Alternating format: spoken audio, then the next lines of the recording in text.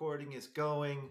Here we all are talking across the internet. This is my first interview for this podcast that's virtual. Normally they're all in person.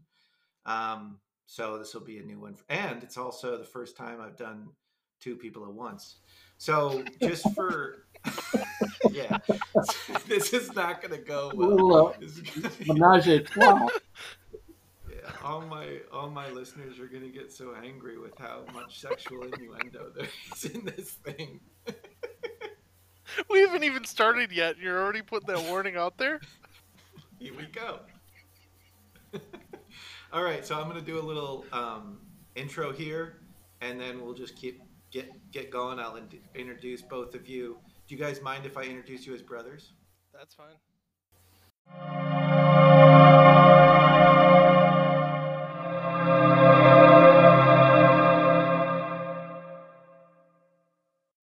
Welcome back to another episode of A Simple Life with Michael Jeffries. On this podcast, we attempt to let go of all the subtext and social barriers that hold us back. It isn't about being right or wrong, we're just trying to keep it real. Today, we are turning the volume up to 11, episode 11. If you get that joke, good for you. That was a great movie. All right, a couple of housekeeping notes before we get started. This episode brought some learning curves for me. It's the first one that I've done virtually. First one with two different guests at the same time. One of the guests had a pretty rough microphone situation, so like you'll hear rough cuts in here. You'll hear I listened to it several times trying to like bring his volume up, bringing our volumes down so that they could sync up a little bit, muting him when he's not talking so that it wasn't like he had this really kind of weird thing going on in the background. So anyways, that'll affect the audio in some ways. I could have probably made it better if I'd have kept on tweaking it, but I'm ready to be done. If you love audio recording and you're listening to this, if you love editing audio and you want to help with future episodes, feel free to reach out. You can visit anchor.fm/asimplelife and leave me an audio message. Another housekeeping note, you'll hear a lot of chirps throughout the episode. It's because the guests wanted to remain anonymous and we kept on messing up and saying their real names. So all those chirps are just us, or me covering up those slip-ups. One note for context, this will probably be helpful if you don't know about ATI or the training centers or those types of things. We talk about the cult's training centers a lot in the conversation. For context, when we were at the cult's training centers, their rules and directives extended past what we were to believe about God. Getting up in the morning, going to bed, when you ate, what you ate, who you were with, and how you spent your time were all regulated at the training centers.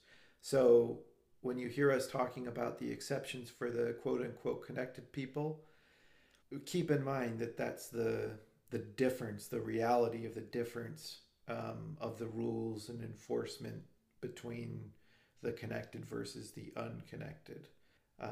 Also, I mean, I'm not sure how much this matters, but from the parents' perspective on all of this, parents really didn't spend very much time at training centers. And as a kid, I didn't know what was not normal. So it's not like I told them everything that happened. I don't know if they'd have been concerned if I had. We were a very conservative household growing up. But anyways, just a note for all the talk about training centers in the episode. The polite disclaimer comes next. If you don't like swearing or the occasional sexual innuendo comment, maybe skip this episode. These guys are some of my oldest friends. We got to be friends in our teens, and some of our conversation kind of goes back to those years when we get together and chat. This is a long episode. It's a long conversation. I was tempted to cut it down to, as I was editing, edit the conversation as well. We kind of circle around some of the topics. I decided not to do that and just keep it the way it came out. I mean, it is long, but I I liked the way it kind of shows the reality of what it's like when a few friends have a honest conversation about things like this, or at least the way me and my friends do it. All right, so now that I've done all those different things, we'll get into the episode.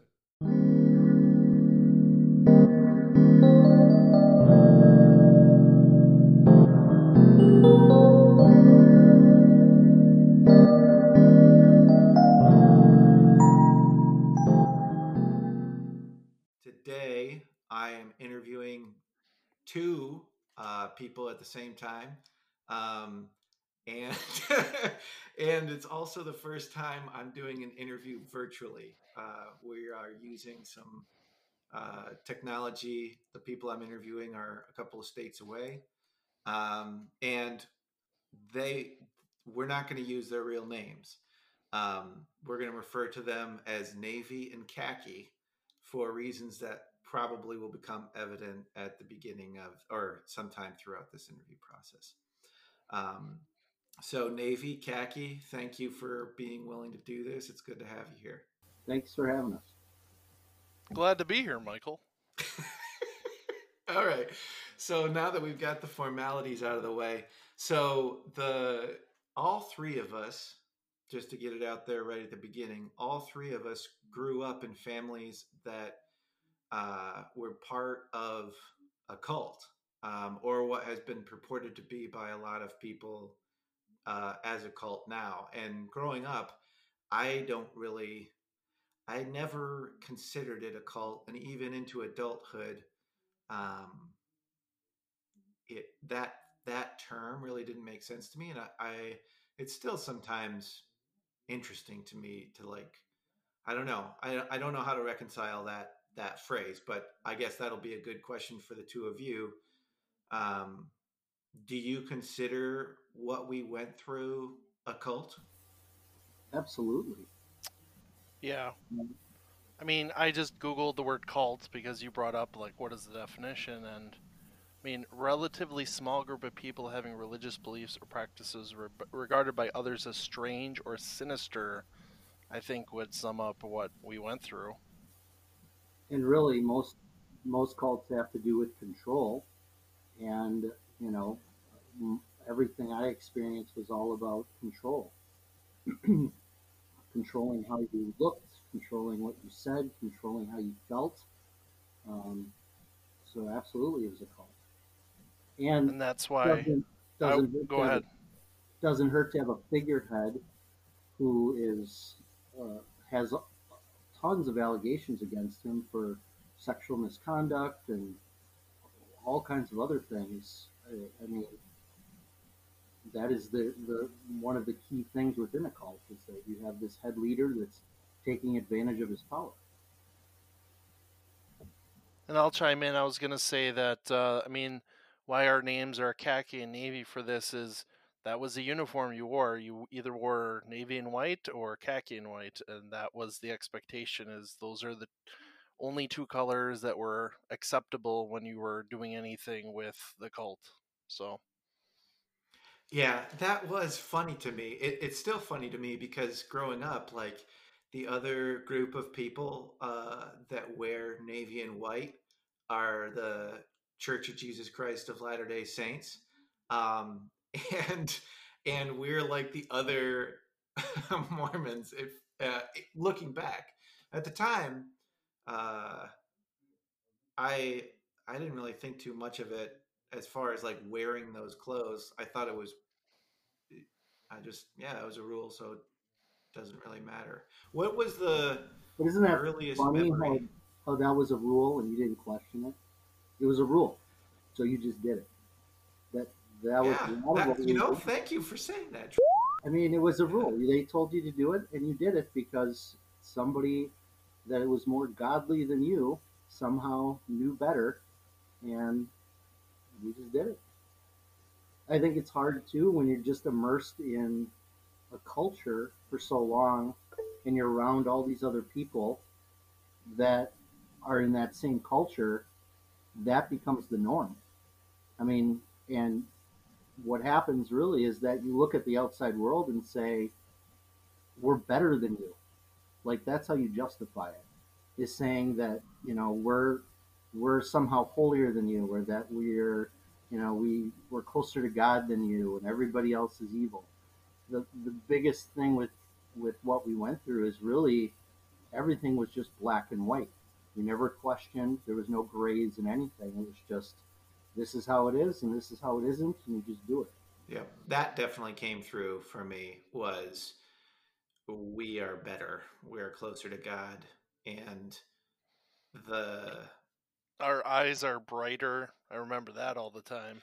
yeah, there's a I look sparkle in into our your eyes and eyes. there's a sparkle. Bill Gothard with those bright eyes.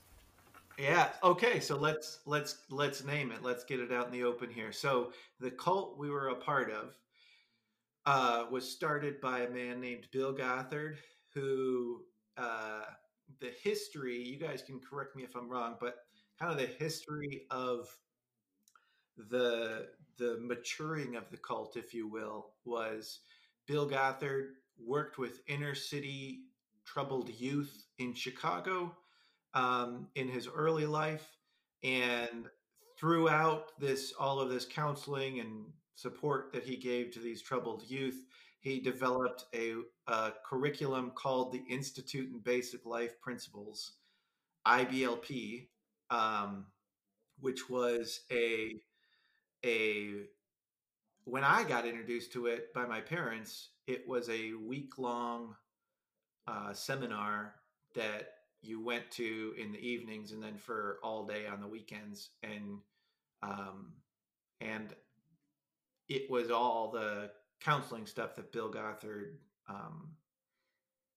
had learned, I guess, and that IBLP organization gave birth to another organization called the names are really funny to me now, Advanced Training Institute.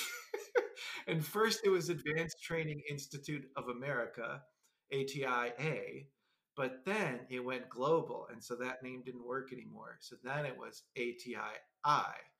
But what's interesting is ATII never worked. So uh, it got cut down to ATI, is what it felt like. Does that, how does that, my understanding of the history uh, and names match up with your guys's?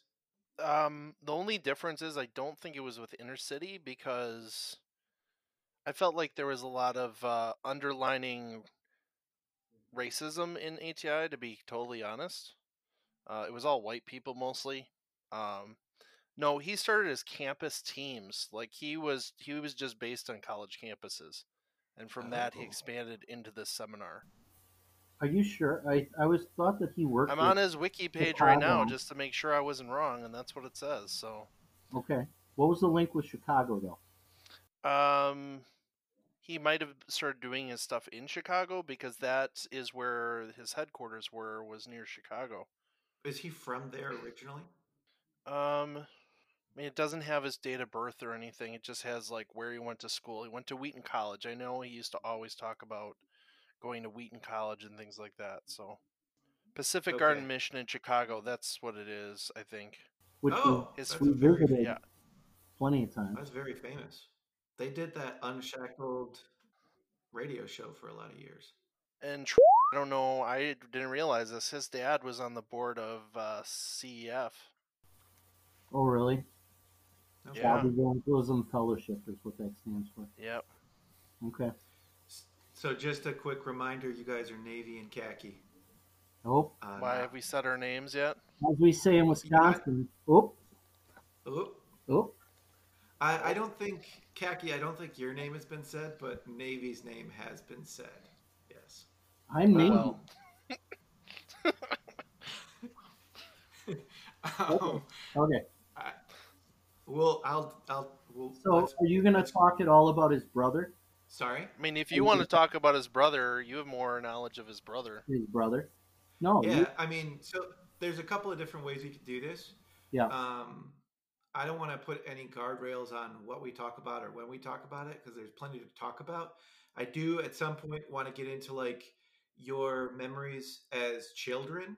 I don't know when your parents joined, but when my parents joined ATI, I was young. I mean, I was definitely less than 10 years old when we joined that, and that was the homeschooling version of Bill Gothard's curriculum. ATI was you joined as a family and you had this homeschool curriculum that you were a part of. It was basically like if you went to Institute Basic Life Principles IBLP and you wanted to be extra close to God, you could join ATI as a family. um, You got to pay that fee, though. Man, you that got was important. well, fees are important. So Yeah. I want to talk about like our personal experiences as kids, but Okay. there's That's plenty fine. of Let's there's do that. plenty of dirty laundry to air, and we can do that now. We can do that later. Like, um, I don't think that is gonna. My goal is not to like not to make this a an expose because I think if anybody listening to this wants to know about all the terrible things that have happened because Okay. of ATI Yeah. or Bill Gothard, like that's a quick, simple Google search. Anybody who's listening to this, if you want to know that stuff, just do a quick Google search for ATI survivors or Bill Gothard. You know, that stuff is out there, and I think there are a lot of salacious things that will probably need to be talked about just in our own personal experience of it. So, for example, or um, Khaki. Navy. Um, That's no, but I wanted to talk to Khaki. Khaki. Oh, okay. Um, so you mentioned there was some like racism. I remember being at the even these names, the Indianapolis Training Center, which was which was a place young people would go to get training if they were in this homeschool There's ATI group. which AKA was just free labor. Yeah. So I was at the counseling seminar. Did you guys ever do that? It was like the thing you would go to when you were 14, 15 years old. The men's, the boys seminar. yeah. And then it would be the women would do their seminar and we Yep. would do our seminar. Yep. Yep. So I was at that, and Bill Gothard was taking questions from the audience. And some kid, 14, 15-year-old kid in navy and white or khaki and white, got up to the microphone and said, asked Bill Gothard, because that's what you did, what do you think about interracial marriages? And I was really shocked by his answer because it seemed weird to me. And his answer was, there's a lot of things going against couples to stay together in today's modern world. And that's just another thing. So it's best to avoid it. And it was just, it was weird to me because it wasn't like he was saying interracial marriage is bad or racism or anything like that, but it was like this like assumption that the way the world works is too much, and so we need to. I mean, that just seems strange to me. And now my sister is married to a man who is half black, and I'm very happy about that. But that seems more racist now that you mention that. Or khaki. Fuck. This is so terrible. I know. Um, Well, why don't we start out? I mean, I can tell. I remember how we got involved. Oh, goddamn. Navy. You're just gonna have to edit this all and be like, yeah. So um, I think I was because I was in sixth grade, right? And I remember my mom, like our mom had gone through all these different programs where she did Billy Graham and all these big, trying to find herself. Like that's what I felt like she was never happy with who she was. And so she was just constantly trying to find something to fill the void. And in sixth grade, um, I remember my mom being the religious fervor that she had. I remember having to do an assignment where we had to do like a book report on the Greek gods, right? And even before we were in IBLP or ETI, she went to the teacher without me knowing and said, "You have to, I don't want my son to do Greek gods because that's against our religion. I want him to write something about Jesus and the disciples." So I'm in a public school and my mother's intervening for me because she thinks it's the right thing. And she didn't like the things they were teaching, so she ran for school board and she lost. And that's when she made the decision to pull us all out of school and to start homeschooling us. We, I think, uh, Khaki, um, do you remember, was it right away? Did we start right away with IBLP when we homeschooled, or was there like a year where there was a whole bunch of other things that we did? No. So to jump off of that, I mean, our mom too was a teacher. Then she quit that to stay at home after I was born, because we do have another sibling who's younger. And I went to school through first grade through sixth grade, and I our other sibling didn't go to school ever. She's only known homeschooling. Um, but essentially, like my our mom was always, yeah, she was jumping from one religious thing to another. She was raised Catholic, then she switched to something else. Even now, having my own kids, like I had to be taught like what the hell the tooth fairy was, what does the Easter bunny do, Saint who Nick, is Santa, who's the difference between Saint Nick's. I remember in school being that kid sitting outside with the Jehovah Witness kid because we couldn't be part of the Halloween celebrations or any of that stuff. every So sex then ed she, class we had to be like sit in the library by ourselves because we couldn't be part of that. And I remember that. yeah, yeah. So then what happened is she homeschooled us, I would say, for about 4 years before we got an ATI. But then, I mean, let's call it. It wasn't really schooling. She would just assign us chapters and different books and textbooks, and we were supposed to do it ourselves. I mean, that's what it was. And I can remember cheating quite a bit because I would find the answer keys and just do it that way, just to I get it did the done with. same thing. Yeah. Because she was always on to the next thing. She was always doing some after school thing or during the middle of the day thing. Do you remember the Um, diets that we all had to do? the what? The diets, the diets that we all Oh had to yeah, do. Whenever mom would do a yeah. diet, And I don't want to turn this thing into our mom, but our mom was definitely attracted to that power dynamic in ATI. She wanted someone who has the answer. She wants that person to solve it for her. She wants to believe that what they have to say is right, and she'll just follow them. She definitely is one of those nowadays. If she didn't have religion, she'd be a conspiracy theorist, just believing like, oh, I know everything different than everyone else doesn't, and I have the answer. I think that attracted her to ATI. But how we really got involved in ATI was we were going to our church at the time, which my parents had been the founders of or helped to found, and they had gone to one of the week-long seminars for IBLP where they went through all of his curriculum that he created, and they came back, and the one takeaway was rock music was evil. You can't have a backbeat, you can't have any drums at all. So then they started taking on our church for having drums, and our church excommunicated us. I remember being, I don't know, 10, and we were excommunicated, and literally the elders of the church kicked my family out, and none of their kids or anything were allowed to talk to us. And we were been homeschooled, so that was our only friends. And then my mom ran to Bill Gothard to essentially get help through all that. And that's how we got more involved with ATI. Hmm. I don't know, Navy, if you have anything to add to that. well, and I think that do you remember kind of being set up? Can you hear me? Can you hear You're me? cutting in and out a little bit. I'm Yeah, I sorry. can hear you. So do you remember the time where we went into church and my our mother knew that they were going to play drums and they were going to have this, as part of the worship service. So she made us all go to the front of the church, sit down in the chairs in the front of the church, and the church started. And then as soon as the music portion of the church service started, she made us all stand up in front of the whole church and walk out the back door.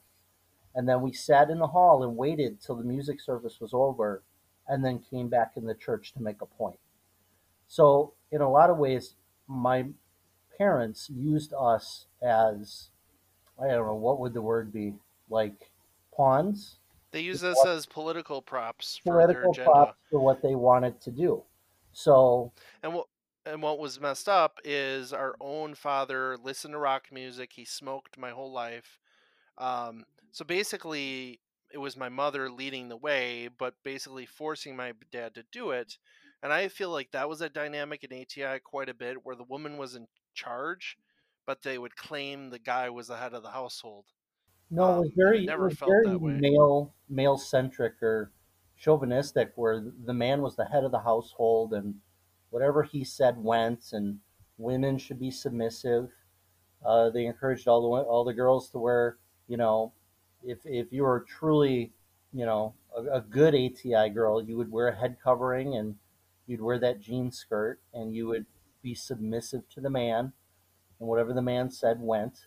And I think all along our mother wanted that from my dad. She felt like he didn't lead enough, and so this was a way for her to take control, but it was almost backhanded through Hmm. through ATI and through IBLP. Because do you remember the umbrella of protection analogy they used to always Yep, use? absolutely. If you need to be under that umbrella of protection, if you're out of it, then you're going to get hurt. So Um, this, I know it too. One of you should walk through the teaching because it come like in the survivor groups. This comes up all the time. Is the whole umbrella of protection, and even those terms, umbrella of protection, comes up like over and over and over again. So either one of you, Navy or Khaki, take us through what is the foundational teaching of the umbrella of can protection. can I just also say I've been triggered, so I don't know if it's just a giant backlash against my whole upbringing, but I am a public high school teacher, and in our language we talk about standards and their umbrella standards. And every time they use that term, I just have a quick like mini flashback to the umbrella of protection. So the essentially, I mean, how I remember it, the umbrella of protection is the dad or the male figure, whoever that is in the household, and everyone who is supposed to follow their leadership needs to obey them and be under that umbrella so they don't get wet. I don't know how getting So, wet so would hurt you, the but like evil things that's outside the umbrella. Yeah, it's acid rain that's going to destroy you, but it's That's acid God, and rain. then the father figure, and then the mother figure, and then it's the kids underneath, basically, right? yeah.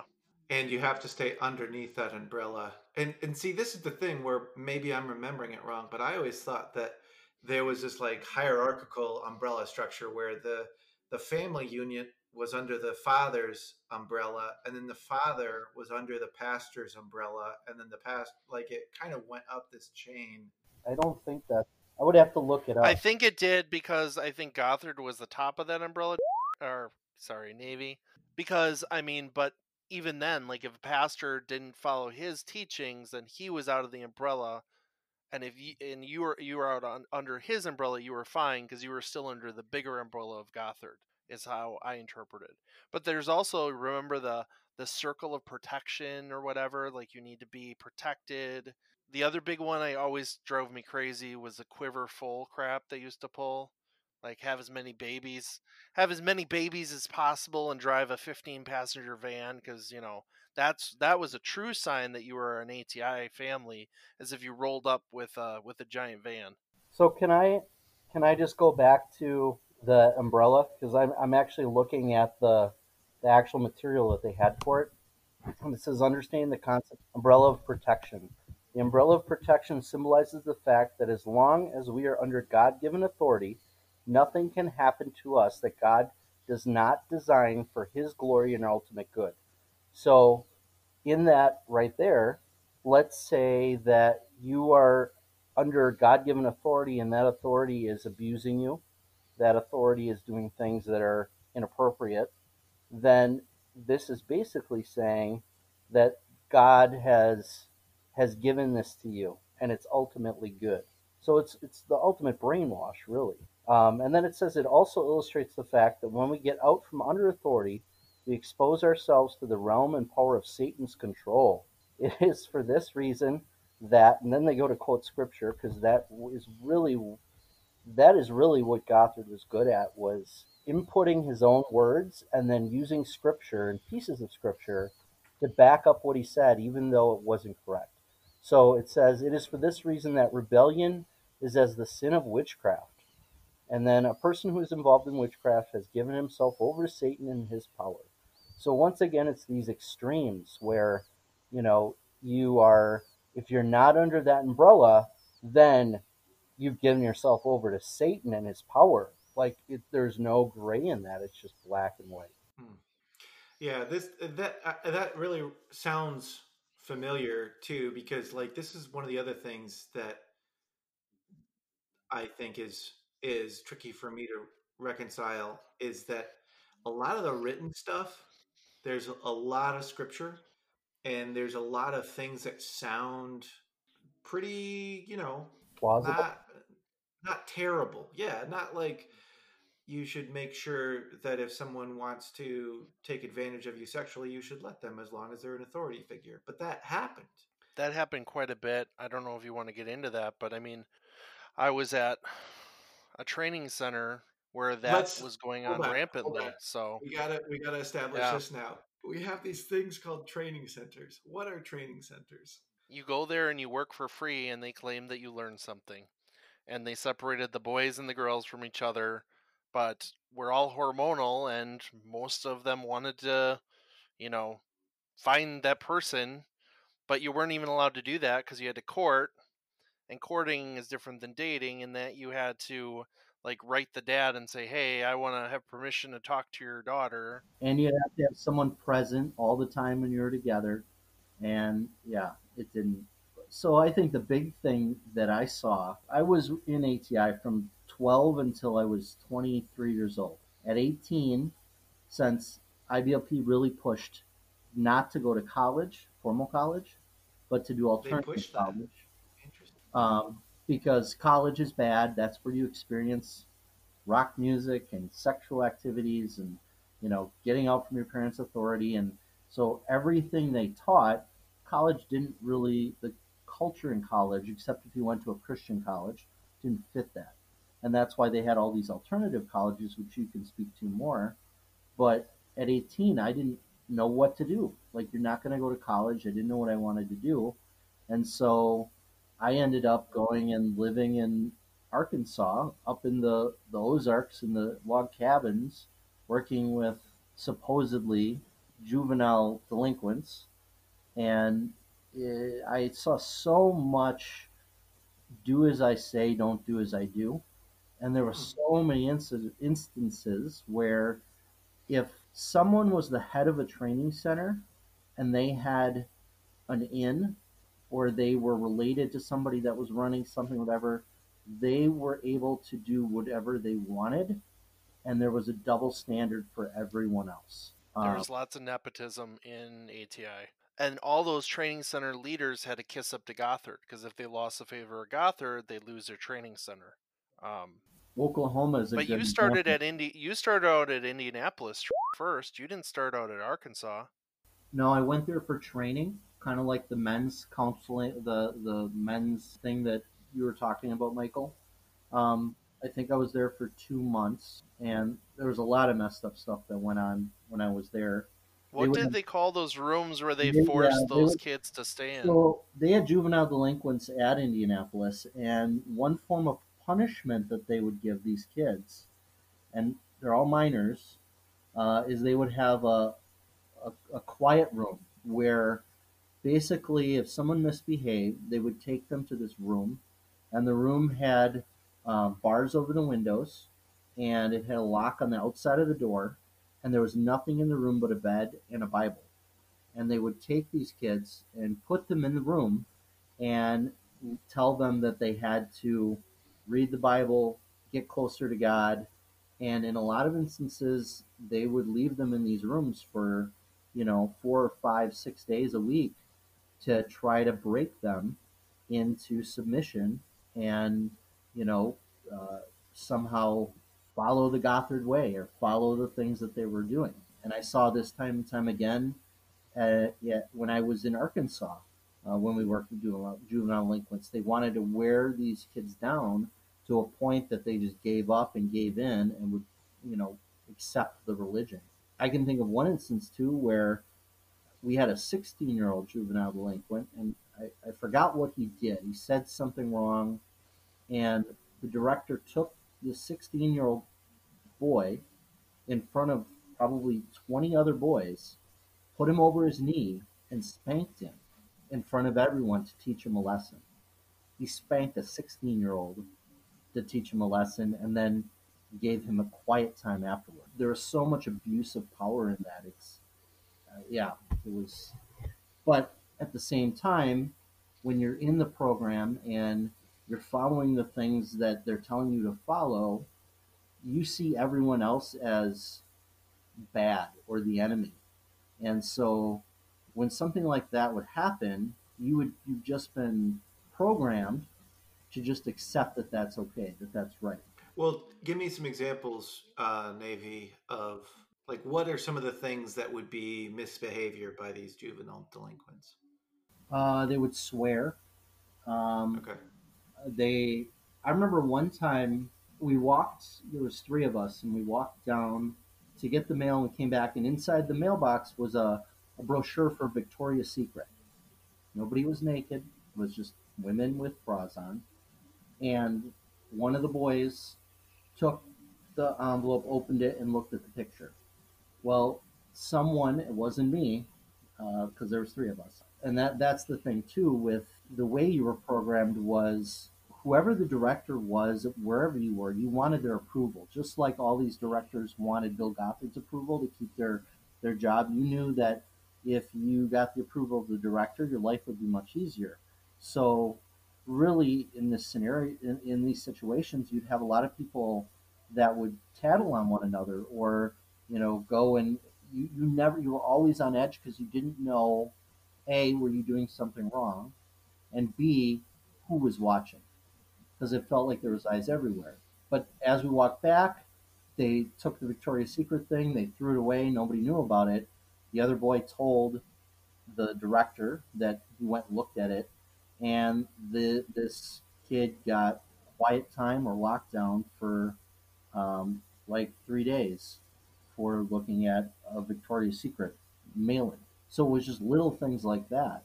And you got so conditioned that a lot of times, a lot of the boys would just go tell on themselves because they didn't want someone else to tell on them. They would rather get in front of it if they did something wrong. The whole thing with the way BLP worked was it was a lot of it was just based on guilt, always feeling guilty about everything that you did and never feeling, you know, like you were good enough or you did enough. So, yeah. And I'll jump in. So I was the other side. I learned how to hide in plain sight. In ATI, basically, I did what I wanted, but I was very good at projecting like I was obedient and did what I was told to do. Like, I can't remember a single time in my whole life that I stopped listening to rock music because that was the only way that I kept my mental health. Because I even remember at home, I would, my brother, and he'll probably yell at me for this, but he would, if he got caught listening to rock music, he would cave and confess everything and give up all of his tapes and everything else. And here's me, because I would record tapes off the radio like you did in the old days. And here is me, I'd be like, oh yeah, here are my tapes. I guess I was doing it too. But I would give her back her own Christian tapes. Just I relabeled them, and she'd burn her own tapes and never know that I hadn't given her the real ones. Every night, my brother and I shared a bunk bed. Every night, I listened to the Walkman. I listened to the radio to go to sleep. Um, Even when I was at the training centers one time, I went with a buddy and we went to a Vans Warp Tour in Detroit. And we got back, we were sunburned. We just lied about where we had been. And we said, oh, we were outside playing football all day, blah, blah, blah. I learned how to hide in plain sight. I think that was the biggest thing that ATI taught me. And that was the other side, is you had to figure out who those people were. Because they were the very straight and narrow, who basically would, it, So normally this is what would happen. So I'll give an example. So I was at Verity, which is at Flint, Michigan. I was in one of the original classes there, and I can remember that the leader had busted some kids who went to a movie theater nearby. And so they gave the typical speech like, you know what's wrong in your heart, and God will find you out, and you should confess. And the next morning, you'd have a line of people outside his door to go confess everything they had done bad since they'd been in the program. And you'd figure out, okay, those are people I'm going to avoid because they're going to rat people out. And you'd figure out who to trust, which was very hard in ATI to find those people you could trust, who you could be normal around, but they also weren't going to give up your secrets. So, Yeah, I can remember. I definitely can relate to the idea of like feeling like you were saying, Navy, of you were never good enough. There was always something to feel guilty or ashamed about, and that is definitely an unhealthy thing that, in some ways, is still with me. And I'm 36 years old now. So my question to you then is, as an adult, and I can speak to this myself, have you has it flipped? Because I almost became I just got so burnt out with everything I went through that I didn't feel guilty about anything. That I learned to be like lying became a lot easier because I was like all this time I felt like crap over nothing. Like it was all just smoke and mirrors and this feeling. And as an adult, you almost just feel numb because of what you went through. Yeah, I can relate to that too. Of having a very uh, like a pretty unstable moral compass. I mean, and that's been that's it. Like I don't think that that's necessarily like uh, a constant. There have been periods of my life where it's been more unstable and more stable, but certainly I can identify or relate to what you're saying that, like in for a penny, in for a pound.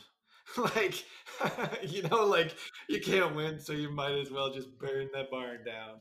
but I also felt like when I was done with the ATI, it was really hard to unbrainwash yourselves. It took me a long time to figure out what normal is. I mean, normal can be defined as whatever, but like just the fact that not everyone thought the exact same way was eye opening half the time. And to go back to what I said earlier about how special treatment, I know when I was at Flint, I mean, there was a woman in charge of the training center, which was highly unusual because, again, ATI was very patriarchal. In that, it reminds me a lot, again, being a teacher now, Confucianism, it's very patriarchal. That's how, you obey the person that's an authority.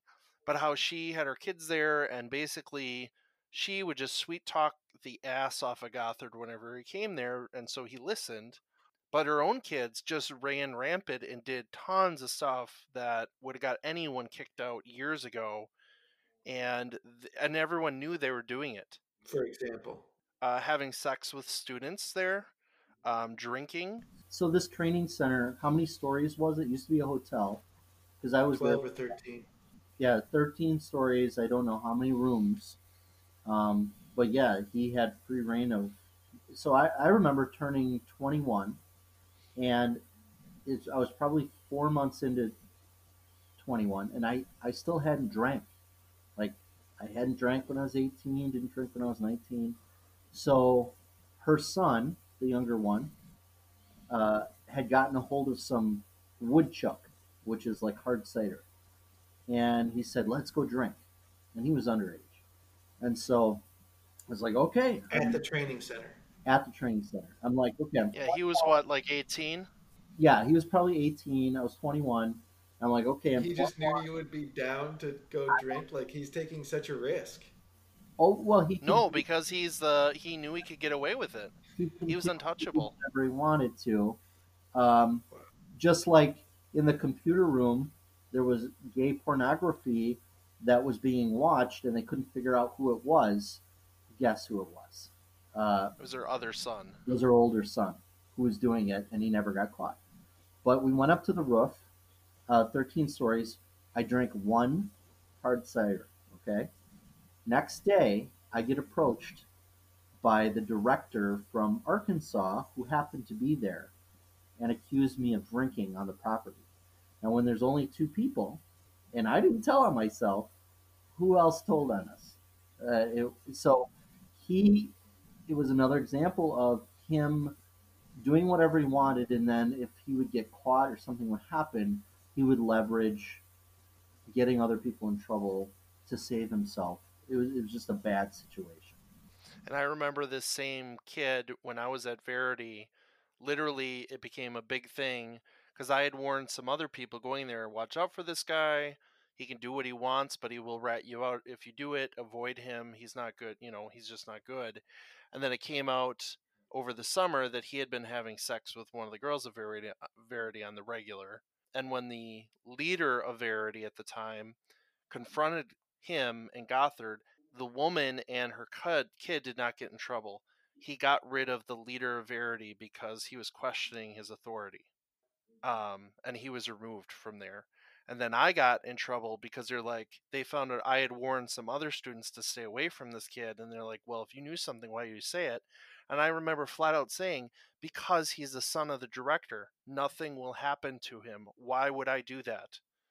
And they couldn't, they couldn't do anything about it because they knew I was speaking the truth. That's just how it was. And if someone was somehow marked as in favor of Gothard, there's really nothing anyone could do to like it was an abuse of power. I was sent to Australia. Um, I worked in Arkansas for 4 years. Went home for a brief period, and I got the call. Hey, you want to go to Australia? We have a training center there. And I was like, yeah, that's great. This opportunity to go. So got my ticket and I went over and supposedly they were supposed to have this log cabin program set up, which was going to work with juvenile delinquents, and that's what I So was. exactly what you had just been doing, kind of thing. So I land and I get there, and I find out that they own the property, but there's no buildings on the site, no nothing. There was no program. So we stayed on this. It used to be a golf course, but it was like a 5 acres in Australia in Melbourne, and I took over a position for publications director or something. I shipped in materials and did book fairs and things like that. Well, the people that were running the training center before, they basically got kicked out because they were misusing funds. They were doing a lot of shady things. There was just a lot of things going on. So they brought in this other director. A year, 8 months, 9 months went by that I was there, and somehow this the former director wanted to come back and get his job back, and Bill Gothard thought that was a good idea even after he took him out of the position. So they brought this guy back in, and they basically what happened was I had traveled a little bit and went and visited a friend, and I met this girl through a church, and I thought, something. She was nice, and we hung out. So when I got back to the training center, And you're a full grown man. You're like I'm 23 years old. 24, 23, 24. I decided I'm gonna email her and do a correspondence. I sent her an email, and somehow they intercepted it because they were looking at everybody's emails going in and out of the training center. And I didn't write anything appropriate. I just said, "Hey, it was nice being with you," and you know, I forgot what all was said. But the next day, I was approached, and so the director of the training center in Arkansas that I was with for 4 years, 5 years, um, he had flown over to help reinstate this other director. And I was excited to see him because I looked at him as like a father figure. You always wanted his approval. He he was a person that you looked up to and wanted to, get to like you. And when I was there, he approached me and accused me of emailing this girl. And I said I only emailed her once. Like he's like it's inappropriate, and we are choosing to kick you out of the training center because you sent this email to this girl. Um, the real reason was because I didn't accept this new director, and there's a whole bunch of other people leaving. But the short of it was, I got kicked out of the training center and I got stranded in Australia with no way home and no ticket home because I had a return ticket for a certain date. I ended up living with this uh, Mennonite family in their attic for 2 months before I was able to get a ticket home. And that was the last straw. Like this man that I looked up to, that I thought was, like a father figure to me, he completely kicked me out of the training center and left me stranded in Australia and no way home, never followed up with me, never did anything. And I had to figure my own way home. And that was like it. I was like, this is all bullshit. Everything I thought was great isn't. And um, that was a huge turning point for me. You said something in there that struck me. The man who you looked up to, you'd spent 5 years with him. I mean, and my parents wanted me to consider doing what you did, living at the Eagle Mountain Training Center in Arkansas to help troubled youth. And so I spent 3 weeks there. They wanted me to spend 3 weeks there to, um, evaluate that as an opportunity. And I never really thought about it until just now. But Eagle Mountain Training Center was a man and his wife and his oldest son, and then a whole bunch of uh, young men that were 21 years or younger, and that was it. Like there was one older There was man. no gay stuff going on, if that's what you're implying. It wasn't like that. No, I don't mean. Wait a second. So I was there for a month, which I could barely stand for a month, and the guy you lived with is definitely gay. He was closeted gay. Yeah, Come on. the guy that snapped and they found him in a hotel room because he wandered off the property drunk with a 12 pack of beer. That guy? Yeah, Yeah, he he was snapped. definitely gay. Yeah. Which now who cares? But back then that was like, oh my god, that was like the worst thing ever in ATI. Yeah. Yeah. No, I didn't mean it that way. I meant it more like, why wouldn't you want to have other families there? Like why was the program to rehabilitate the troubled youth? This was the program. You lived in a log cabin with two good boys, and the bad boy would learn how to be a good boy from the bad boys. Why wouldn't you want, like, this is there's another program and I forget what it's called, but the troubled youth live with a woman, a husband and wife, like they integrate into a family. And I never really thought about that until just now.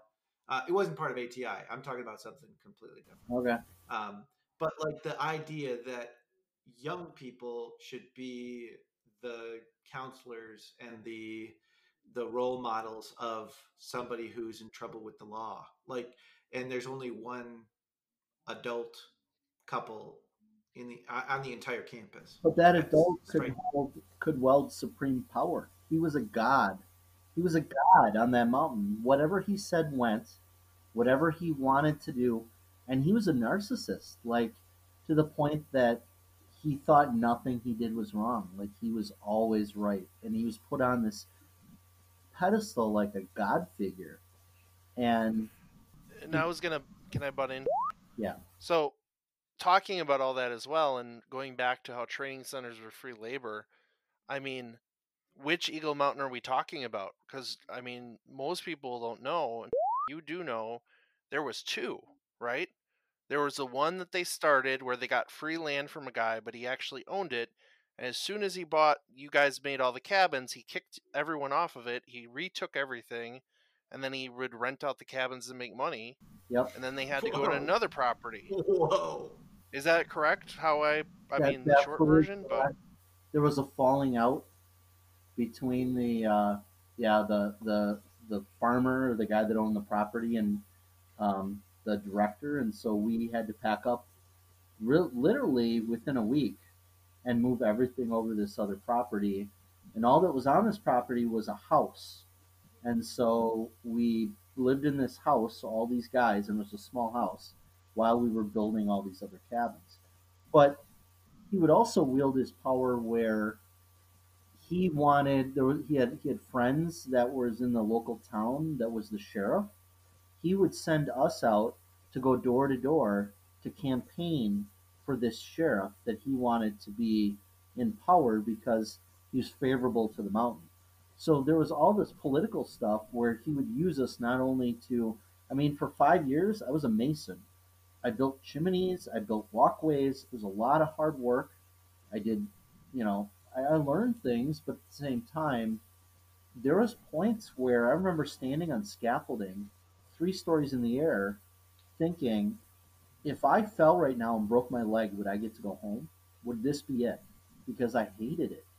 But the Godhead, the umbrella, every time I would say, I don't want to go back there, I don't want to do this anymore, I want to move on with my life, my father would step in and say, no, this is where you're supposed to be, this is where God wants you.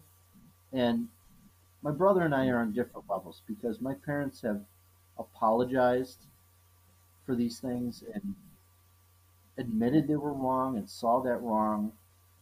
And in some ways, I've accepted that. I can't ever forget what happened. It doesn't stop me from being triggered by a lot of things that happen now, but I feel like I can forgive them for it, you know. And I, on the other hand, haven't talked to my parents in what, 4 years, 5 years? No, actually almost six, because I don't think they've really ever. They knew my daughter when she was one, but like I, for me, I feel like I have a better memory. It's true. Not to bash you, No, Navy, at I all, but like I feel like I have a better memory, and so for me, it's very hard because I always felt like I was the middle kid. I was always the black sheep. I kind of did what I wanted, and I learned how to hide in plain sight. But I feel like my mother, especially, and had a lot of tendencies that attracted her to the cult. And even though they might have apologized for that, there were still things they were doing with my kids. So they were pushing like Jesus books with my kids, and they were doing things with my kids without telling me. Um, and For that's finally example, when one day I'd asked my dad to watch my kid just to like, hey, I need to watch my kid. I got to run out somewhere. And I come home and he's outside smoking and he left my kid sitting in a high chair in like 2 rooms away. Couldn't hear him or anything. That was a big trigger. Another time, my son was like, hey, remember that time I rode in the back seat in the car with grandma? And I was like, what are you talking about? And then I called them and I found out that they had gone for a walk probably a good 4 or 5 blocks away. It started to rain. My dad went to pick them up in the car, and there was no car seat, no nothing. She got him in the car, brought him back home, and they never told us about any of that, which was illegal. You have to have a kid under a certain age in a car seat, and that really set me off because here they're always about protection and being authority, and they never listen to anyone or listen to any authority other than themselves ever. So yeah, I had to cut it off because I could see them starting to do the same shit that they had done with me, and I wasn't gonna let that happen. And that's how I feel. I know my brother feels differently, and that's his experience. But I mean, for me, I always questioned what was going on.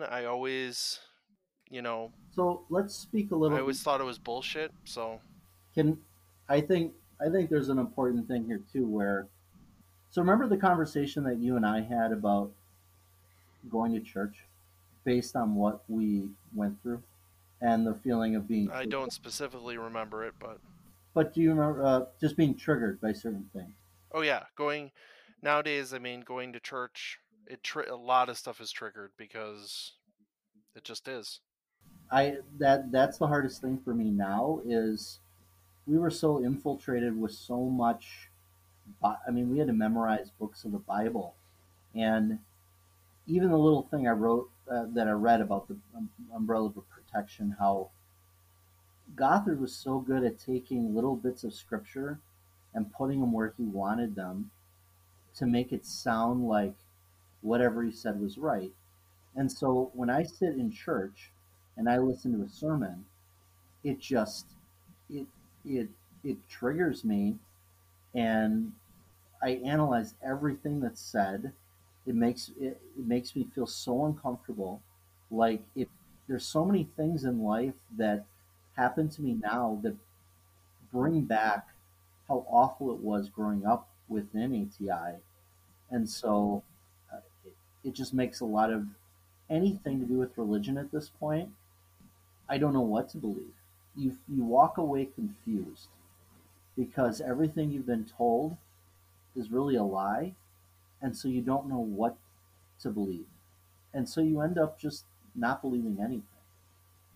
Yeah, and for me, I mean, I came out of questioning authority, and it's the opposite. They want you just to obey it, and I question everything because yeah, like Navy, you said, I pick apart everything, and I when a pastor preaches, I will literally go in the Bible and read exactly what the wording says because of how much God had always manipulated everything. The big one for me, I remember years ago, is like because if you remember, the homeschooling books in ATI were all based on the Sermon on the Mount. So they take one verse from the Sermon on the Mount and all of a sudden make this giant wisdom booklet, is what they called them, and it revolved around that one verse. But I And you would remember, do that wisdom booklet for like a month or something, if I yeah, remember yeah, correctly. yeah, yeah, and it was crap. It didn't teach you anything. Like I walked away not knowing algebra. I walked away not knowing chemistry. I don't know physics. I don't know. Um, I have such a hole in my education, and part of the time I totally fake it. I just, yeah, I wasn't very good at that in school, is what I'll say to people. Because in my profession, most people have no idea what my background is. Most people have no idea I was ever homeschooled because I just don't want them to know. Because the opinion of homeschoolers is just like we are. I mean, it's pretty it's pretty accurate actually. We're anti. We don't know how to socialize. We don't know how to do all this stuff.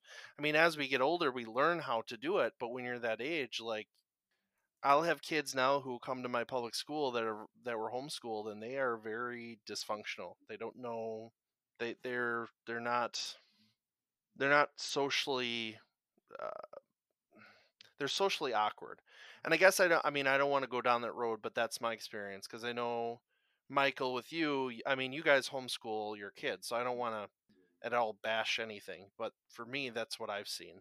But I wonder what the percentage is of people that were homeschooled actually homeschool their kids. Like, I would say it's probably high cuz doesn't our sibling still homeschool? no, Oh, she doesn't. she doesn't. No, her kids go to regular school. The one who's They go older. to a public school? Yes, yes. Okay, I didn't know that. But why? It's so funny that you say that too, because I have this shame, and it's not even just about homeschooling. It's about the fact that you homeschooled in a cult. You know what I Yeah. mean? It's like the double kicker, where you hide the first. That was 24 years of my life, and it's almost like I try and hide 24 years of my life from anyone I know because it wasn't good. It hurt. It sucked. I know when I met my wife, I mean, when I started dating, you it was very, I watched what I said. You couldn't give out, you had to give out information about our childhood, our experiences very slowly You in gave them small out little chunks. small pieces because you felt like you were going to scare that other person off by And telling I them. would have. My wife now says if I would have laid all this out in front of her, she probably would have ran away because it's messed up. It's not your normal American childhood experience at all. Now, how do you feel that because I can speak to this too, but how do you feel what you went through? How did that change how you raise your kids or the perspective you have with your kids? So for me, the most important thing to me is being a dad because the biggest thing from my experience in ATI is you listen to authority, but your parents didn't really get to know you. Because I mean, my experience, I don't think my parents ever really knew me. And they never tried. I can't remember any, like, if I went outside to play, it was always by myself or with one of my siblings. My parents never really did much with us. Remember not at eating, all. and they would put food in front of you and make you sit there for hours Uh, because you wouldn't eat the food they put in front of you, and they wouldn't let you leave the table. And I remember all I that. remember there was a time they'd make us get up at 4 in the morning to do Bible study before my Yep, dad went to work. yep. Um, So I mean, I for me everything's about my kids. I do spoil my kids. I do send my kids to one of the most expensive and best schools in my state. And I sacrifice a lot to make sure that they get what I didn't have because I want them to have a good education. Because I always think if I actually had gone and got a regular education, what could I have accomplished? But there was a lot of stumbling blocks put in my way, I feel like, by my parents that I had to overcome on my own. And so there's only so far I could get with what I had. I mean that's at least how I feel. And I can remember my dad because again I don't talk to him, but I remember another trigger for me. And Michael, you had asked for specifics. Was he literally told me that I spend too much time with my kids and I care too much about my kids. And I couldn't believe he said that to me because that was the exact opposite of what I had. And so me growing up, to me education is extremely important because I don't feel like I had the best chance. I agree. I feel like I would have been a lot further along, or have a better career, or been something different if I hadn't have gone through what I went through. I felt like it held me back from the potential I could have had. And ATI also puts this bullshit of you work hard, you have good character, you'll get ahead in life. Well, And kind of that's like not how the the world works. That's American not how dream: the world works. you I work mean, it hard and just make isn't. money. Yeah. Are you breaking up? I said kind of like the American dream, where if you work hard enough, then all of a sudden you can become rich. It's bullshit. Yeah, but that's American Dream is a myth. It's not based on any reality. So I understand, but what you're talking about is a myth too. I know it is. I mean, I think the one of the big takeaways is I do work hard. I think that's maybe the one thing. I mean, I do have a good work ethic, but that's because you were forced to. You had Because to. we worked for free for like I 20, know. how many years of our lives, because you felt like you were doing the greater good by. Do you remember all the times we used to drive down to headquarters in Chicago on the weekend and sort books, Volunteer. volunteer? Yeah. We did that twice a month because somehow that was going to get us closer to God. I'm really not sure. Well, but my mom also.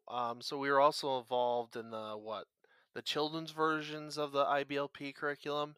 Yeah, I remember doing a ton of those, and I remember at one point my mom was basically banned from ever coming to the one with us because she was trying to live vicariously through us. yeah. She was always trying to push this because she wanted to have a good name. She wanted people to notice her. She wanted to feel important.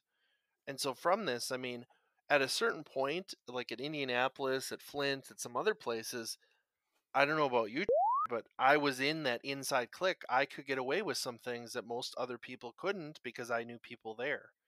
Um, because Michael, you mentioned those men seminars.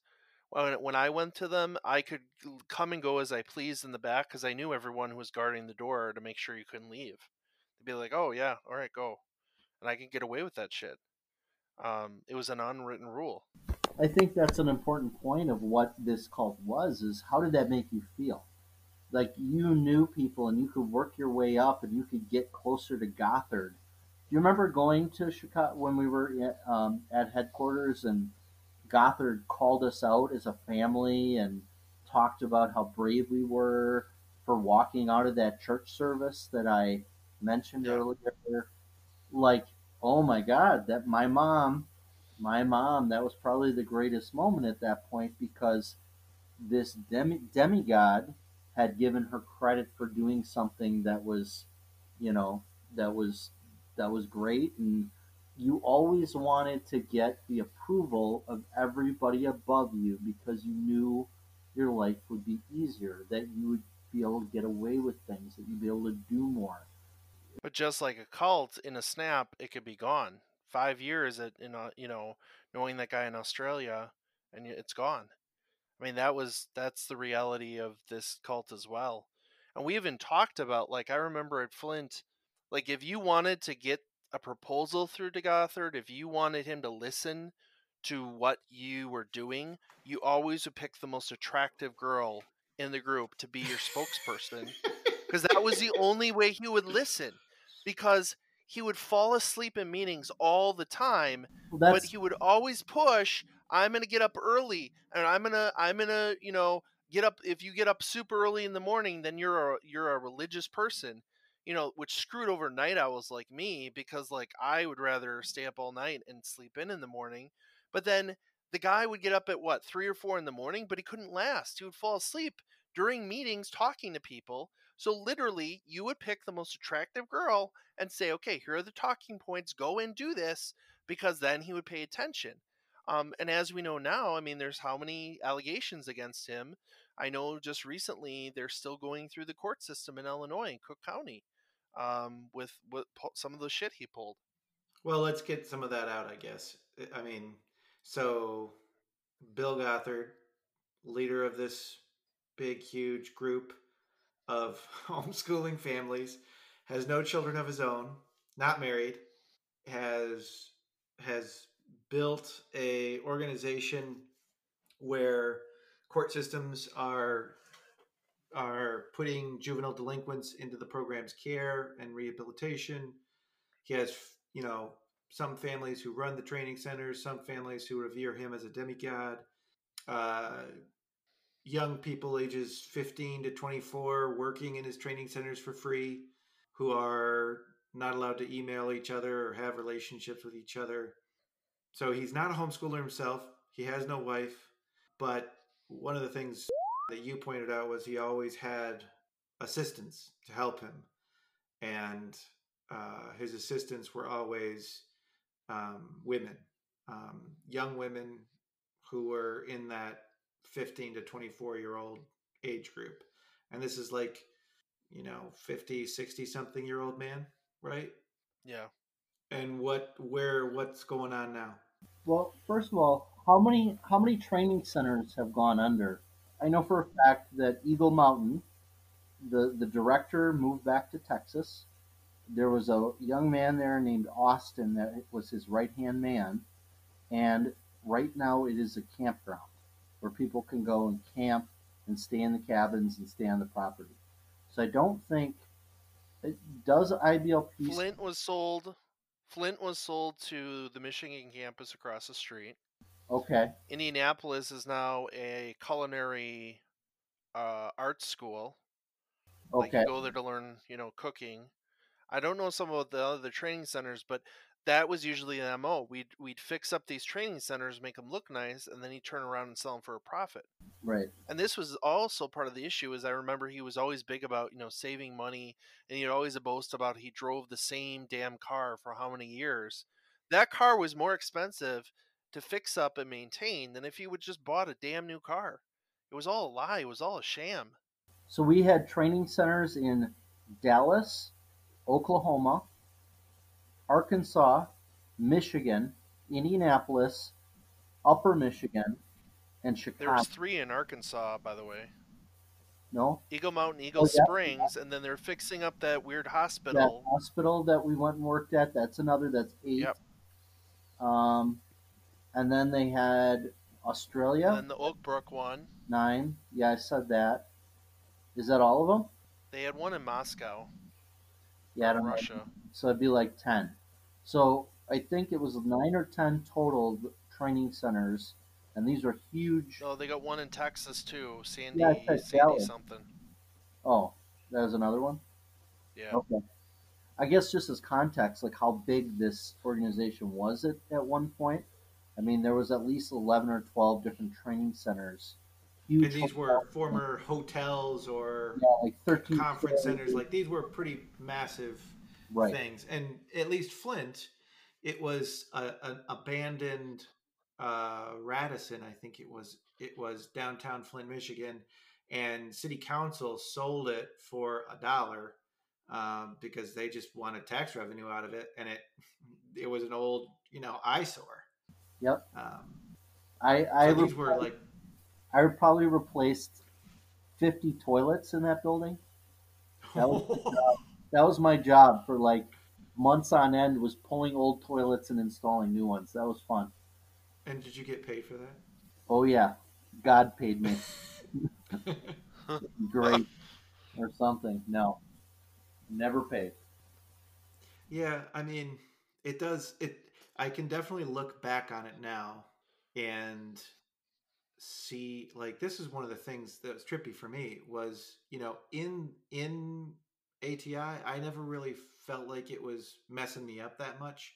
Like, I you and I got to be friends because of the program, because of that trip we took to Taiwan. It was a mission trip. We were there to teach children about God. And But they weren't strict in Taiwan at all. That family was very loose. They didn't really follow a lot of the guidelines that you were supposed to at every other training center. That's why it was a fun experience. I'll take that. I got free college, from the Taiwanese government, probably due to that trip. So, like, there are some benefits at the training centers. I remember one thing that happened every year was the Knoxville, homeschool meeting. Knoxville Um, or bust. Yeah. Yep. Yep. And you'd like see the other 15 passenger vans on the way down at the rest stops, and they'd have ATI bound in their window, and you'd be like, oh, yeah, cool. Oh. And that's one of the things that I think, the sociological aspect of it, right? There was in and an out, and it was very clear and distinct who was in and who was out. But I feel like the further you fell down the rabbit hole, the more you saw was wrong. But at the same time, the more people you met. So when you went to those things, I remember at Knoxville, the second or third year in, we would run around and do whatever the hell we wanted. And it was a fun day where our parents thought we were in, in a session and we'd be running around town doing whatever the fuck we wanted.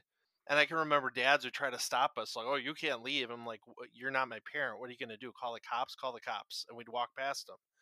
And again, I'm different. I was always kind of like, I did what I wanted and just But that's the difference when you have. So here's the thing: you had how many people would attend that event?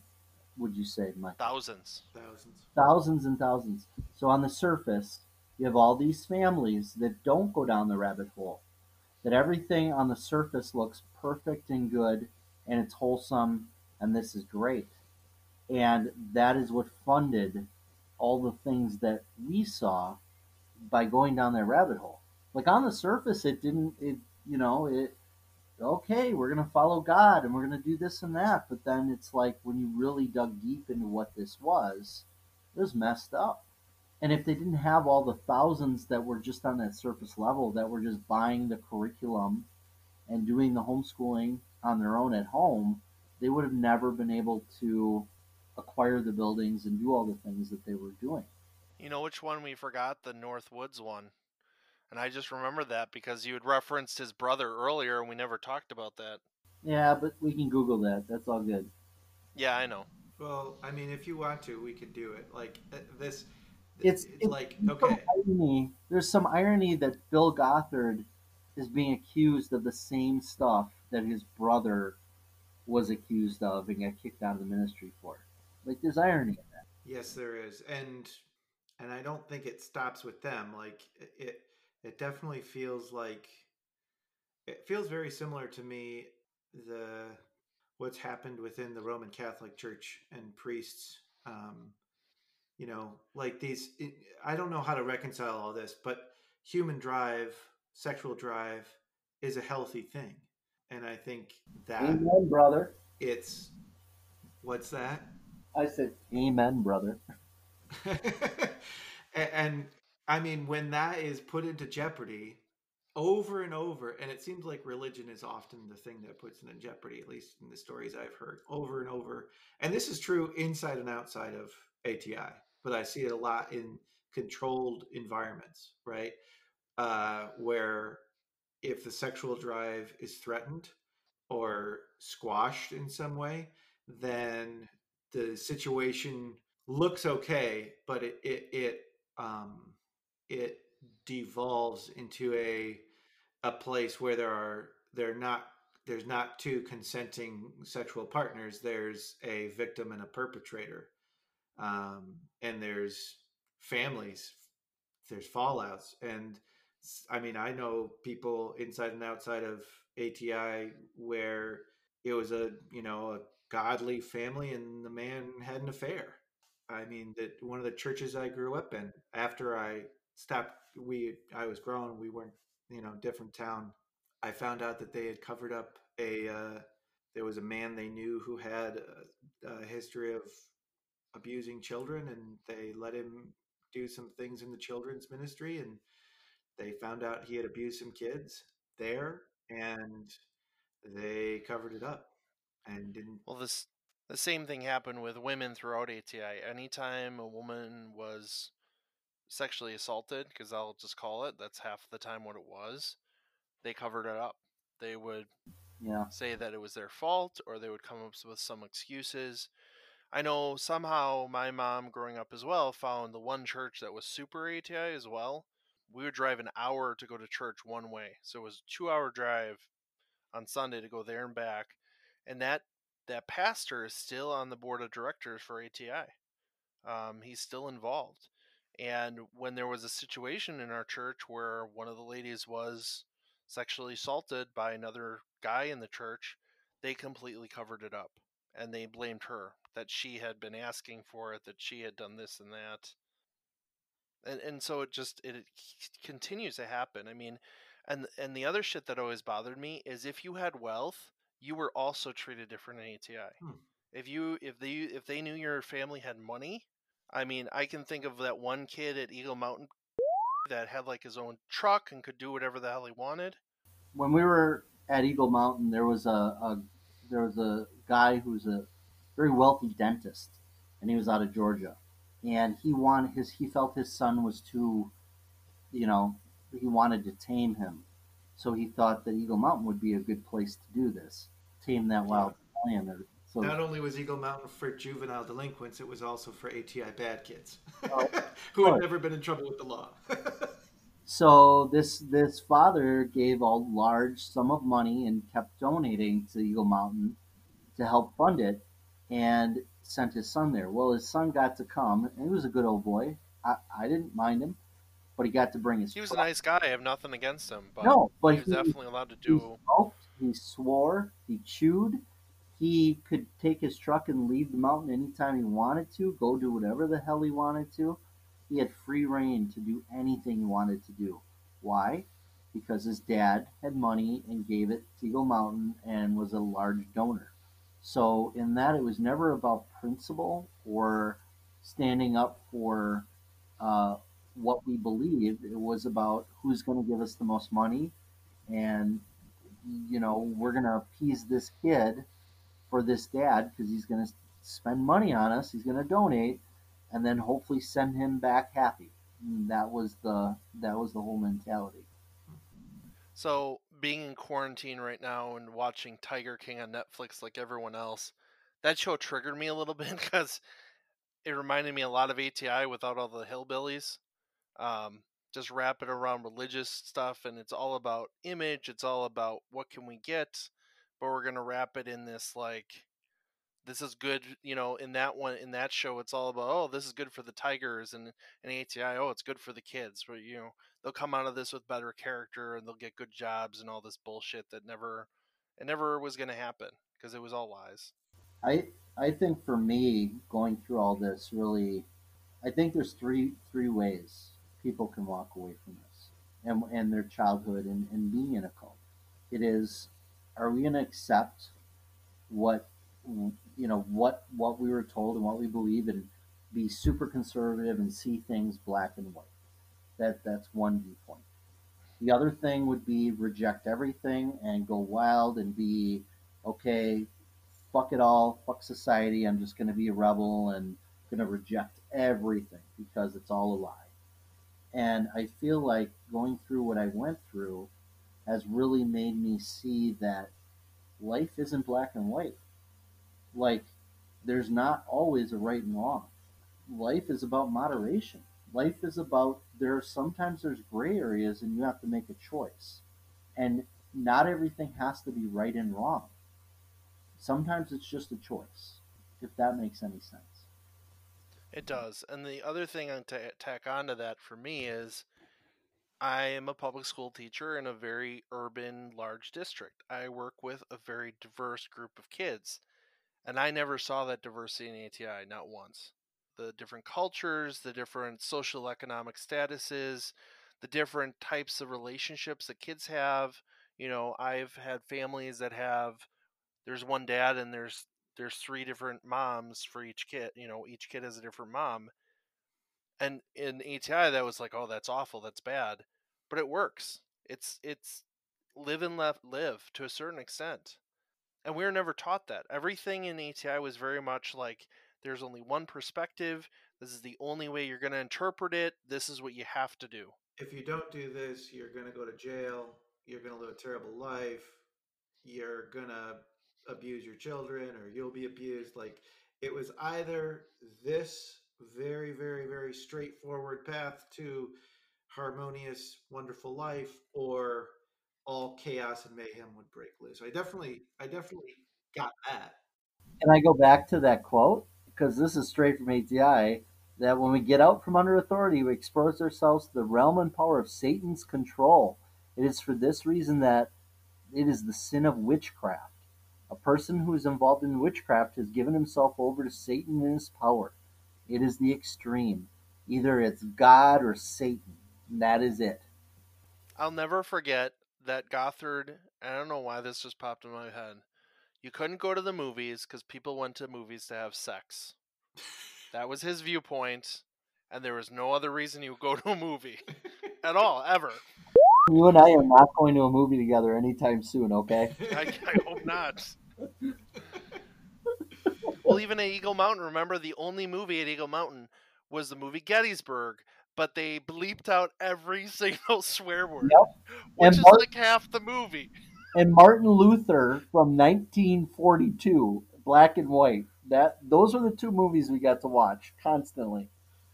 So your childhood, both of your childhoods have made it hard to go to church because it sounds like not necessarily that everything that they're saying at church is the same, but it's close enough that it's there's a lot of triggers there. Is that fair? Yes. That's fair. I've only started going back to the church, but I only help in my daughter's children's ministry. I don't actually attend any of the services. Okay. So it's kind of the deal I've worked out with my wife. She'll go to the services with my son.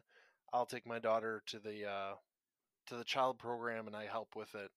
And that works for me. At least I'm helping and but that's also hard is I'm married to a woman who is religious and she wants to be religious and I Mm-hmm. got to balance what she wants with my trauma, to be honest, and how I deal with my trauma.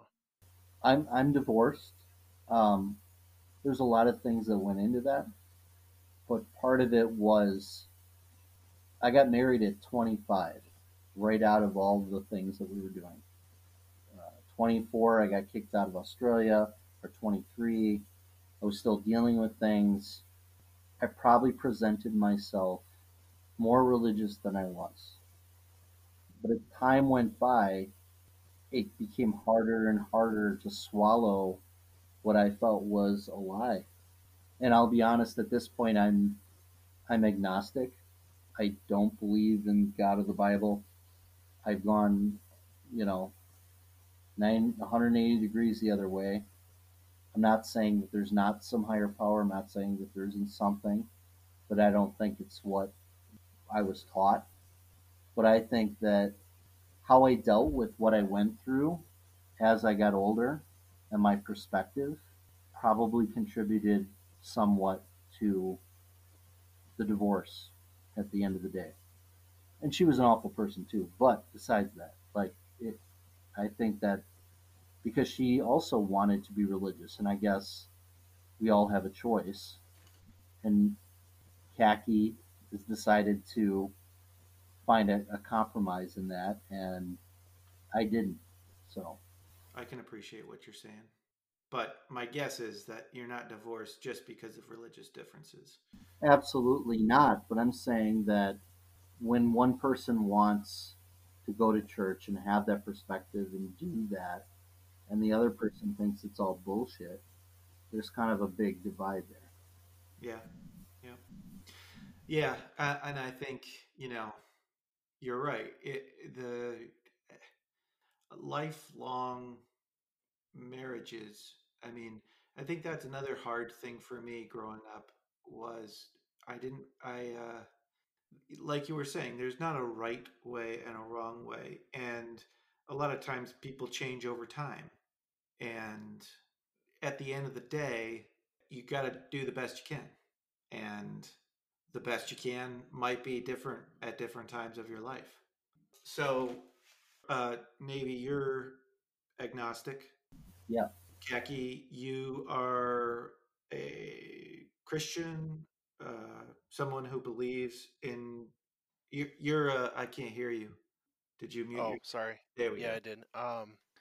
I struggle. I would say I'm agnostic, but I also have to balance what my wife wants and what I think is best. Hmm. Um, and so again, there's that compromise that I've made where I help in the children's ministry because they're teaching just good values. It's not like I don't know. And to me, Bible stories are similar to Greek mythology. Do As a you kid, believe you might in Greek believe them. mythology? Well, I'm saying as a kid, you might think, "Oh, this is a cool story. There's a moral lesson here." Hmm. Do I believe it's 100% true? No, not at all. Hmm. I don't. But that's hard. It's hard because I have to balance like Navy had mentioned. When I got married, I probably presented myself a lot more religious than I am, Hmm.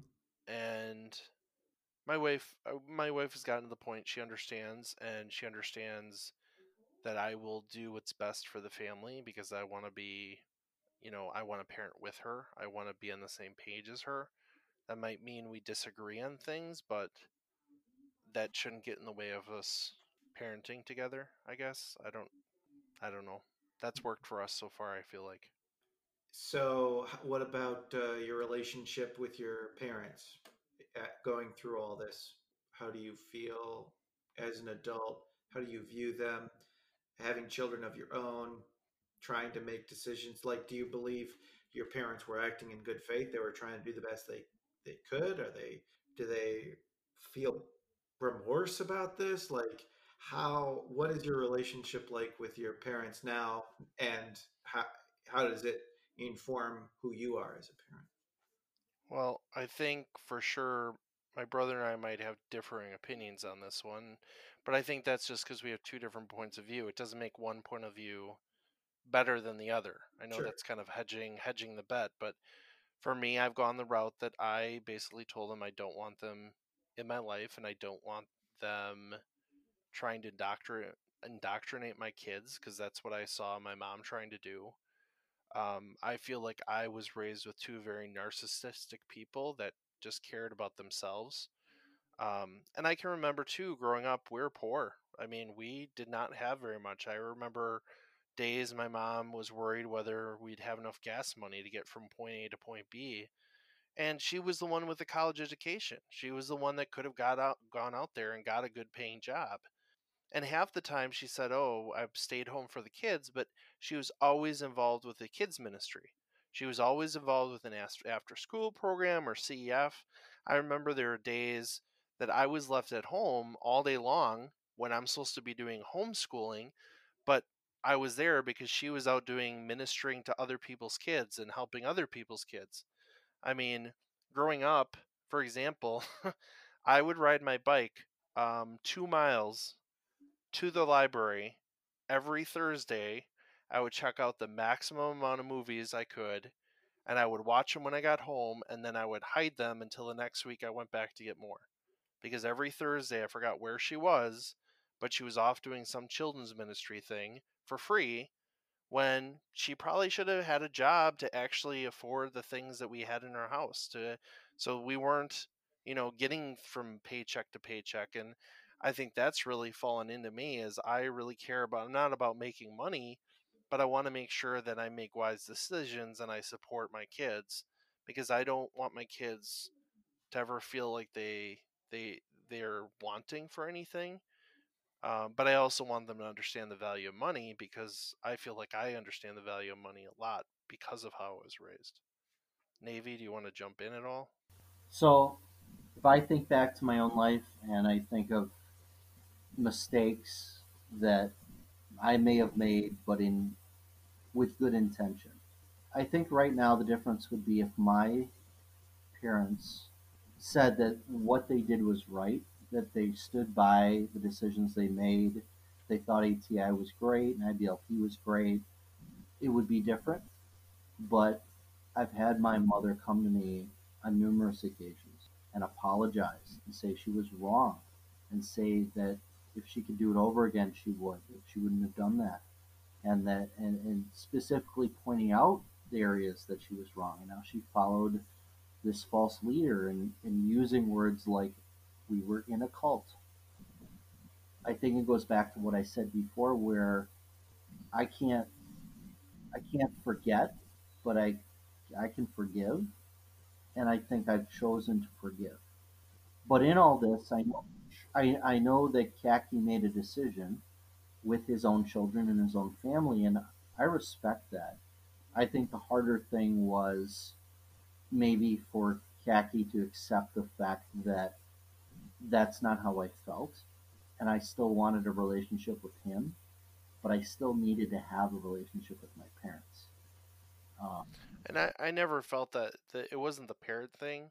It was your ex-wife that always kept us from hanging out, I agree. just to be blunt. But to go back to that, like, my brother is the only person I'm close to in my family anymore besides my grandma. Because what I was raised in, I've rejected a lot of it because I don't believe in it.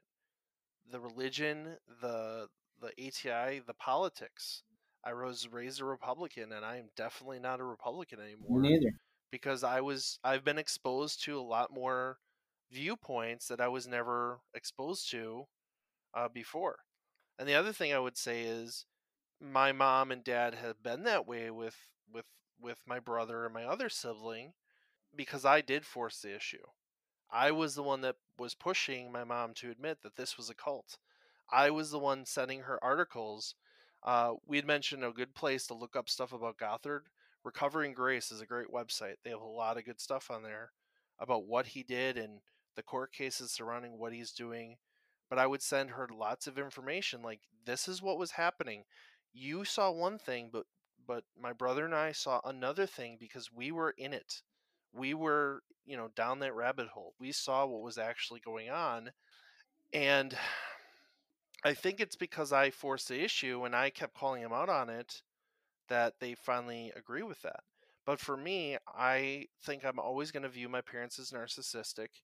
Anytime I feel like I've given them a second chance, they have stabbed me in the back. My dad twice now has literally said that he only has two kids and I'm not one of them.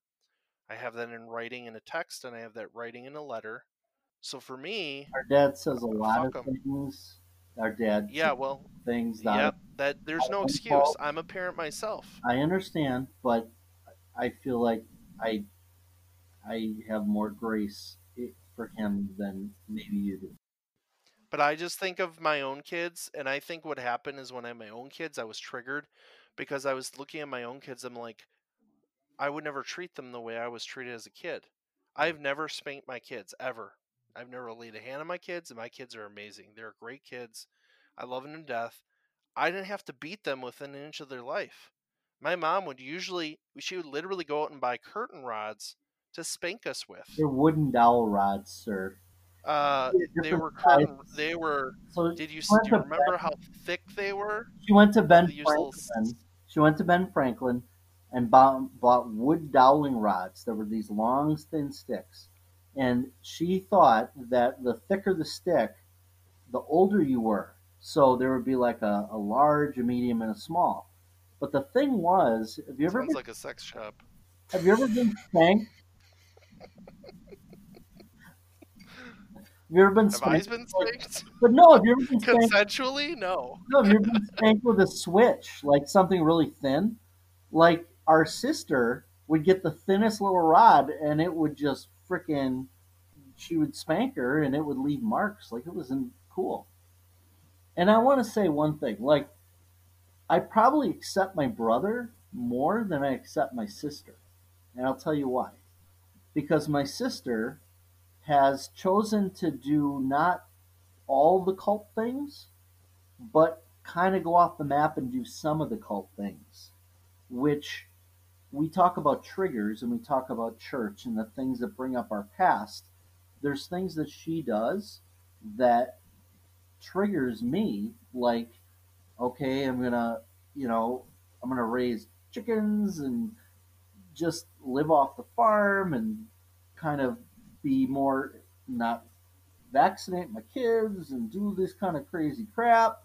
And I feel like all of our past, her not rejecting it like my brother and I have, but accepting some of it but not all of it, puts this big gap between her and me where we really don't have anything in common.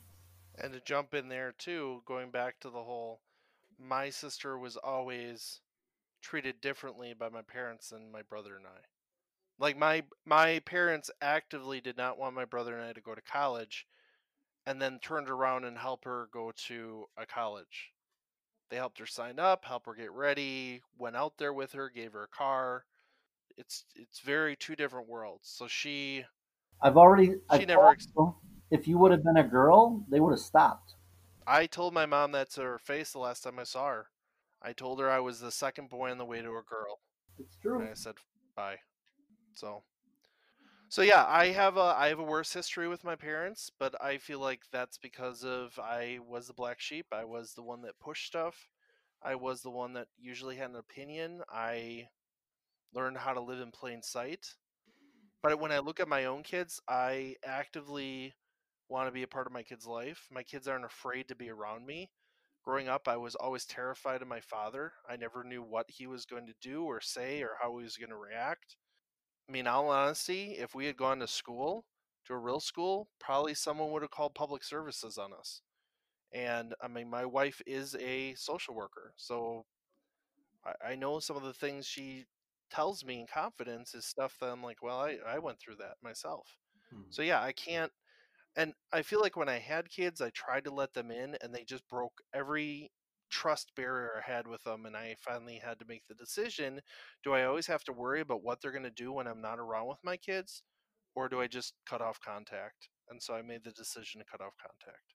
And part of me understands that there's going to be a lot of things I don't agree with them, but it's hard for me to deny my children access to their grandparents. And I think that's the difference.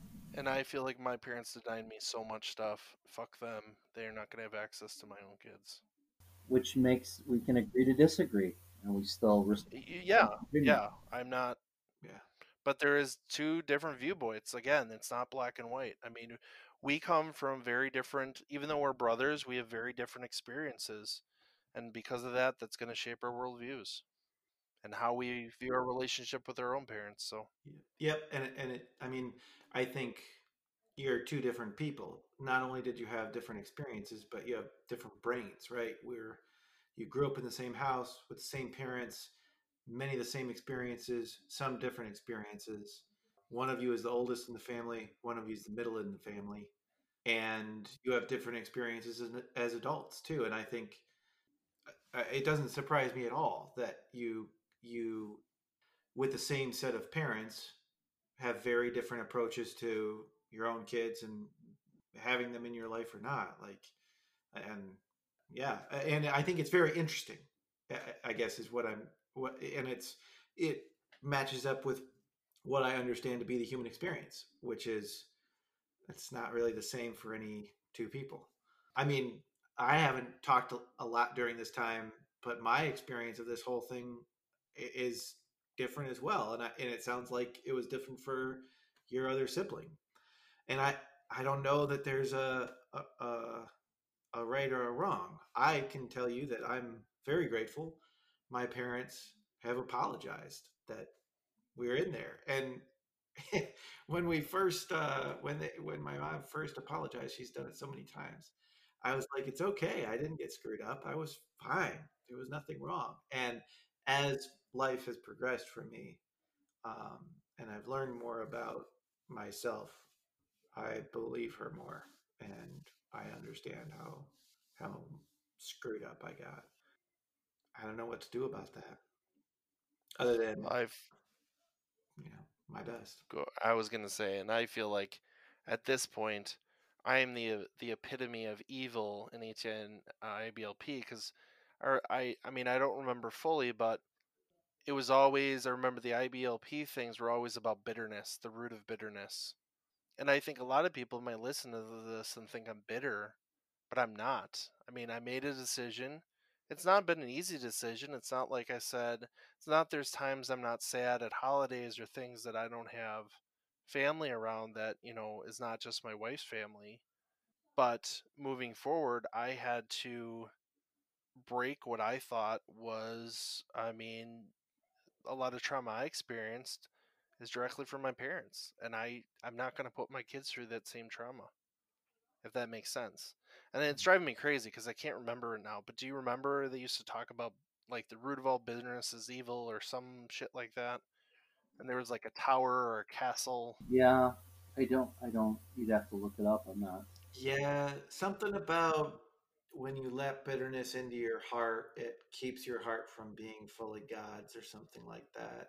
And then there's a stronghold, and then you can build more strongholds in your heart, something along those lines.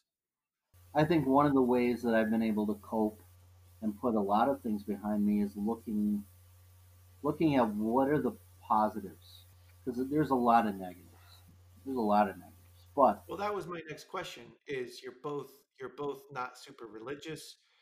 There's for one of you there's no relationship with your parents. For another one there is like this desire to believe the best, but still trauma and hurt from the past.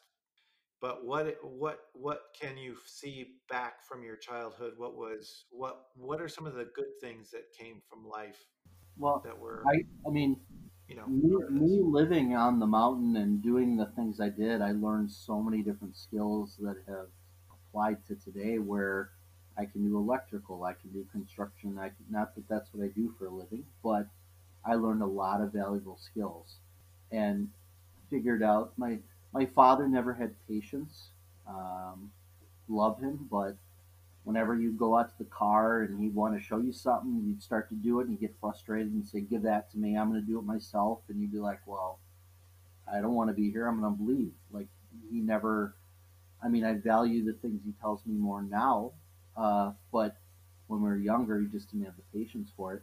So I learned a lot about you know physically how to do things, and I think I learned a lot about life. I think back to when I was in Australia and I was stranded. I had nobody. I had to figure everything out on my own. And you think about every teenager when they're 18, 19, 20, and they go travel abroad or they do these things and they have to there's a come to Jesus moment where you figure out I'm an adult, I gotta figure things out on my own and I gotta no one's gonna look out for me, I gotta look out for myself. And there's plenty of instances where I felt I was thrown to the wolves, but I figured it out. I got to the other side of it and things were okay. So I think going through what I went through definitely has helped me be at peace with figuring whether it's bad or good or whatever, it's going to be okay.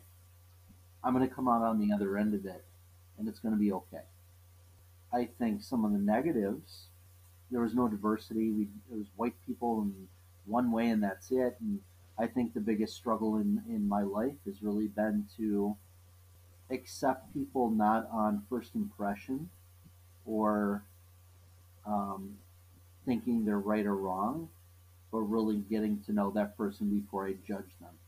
Because everything that we did was really about judging everybody else and that we were better, and that drove a lot of it. So I think I still struggle with being judgmental towards a lot of people before I get to know them. And I think that all goes back to ATI and IBLP. For me, I would say to bounce off of what my brother said is self-reliance. I learned how to take care of myself because I realized at a certain age, like, what I'm being told is not true. I need to figure this out. I need to question everything. And I mean, some of the other positives are some of the good relationships. I mean, Michael, that's how I met you. I would never met you. And I have a few other friends that I still keep in contact from my time in ATI. I mean, that was one of the good things. Mhm. For me, I did do a lot with children's ministries, and now I'm a public educator. I think a lot of that is I found out what I was good at while I was in the ministry. I was never, I know my brother learned a lot of like hands-on skills like electrical and all that stuff. And I feel like I do that stuff myself because I do that for my own house, but it's stuff I learned on my own from YouTube or from asking my brother. I don't really go to my dad for stuff. The few times I have, he loses his temper and he storms off, or he does a half-assed job because he wants to be done, and I didn't want to deal with that anymore. So, I mean, for me, I found out that I wanted to teach, and so I pursued getting an education and getting a master's degree and making sure that I went and taught. And again, education is not a job for anyone because obviously you don't make any money in it. Well, literally in my state, you can't find good teachers anymore because they've all been chased away. But I do love what I do. I wouldn't trade what I do for anything else. Every day I go in, it's interesting, it's exciting, and I get to help kids that don't have anyone else to help them. And I feel that's another thing that I walked away from is I wish I would have had an adult that could have guided me in the right direction, and I didn't. I just want to add to that and say that out of all of us kids, I think my brother pushed himself the furthest. I mean, I'm a manager for a Starbucks. My sister is a dental assistant.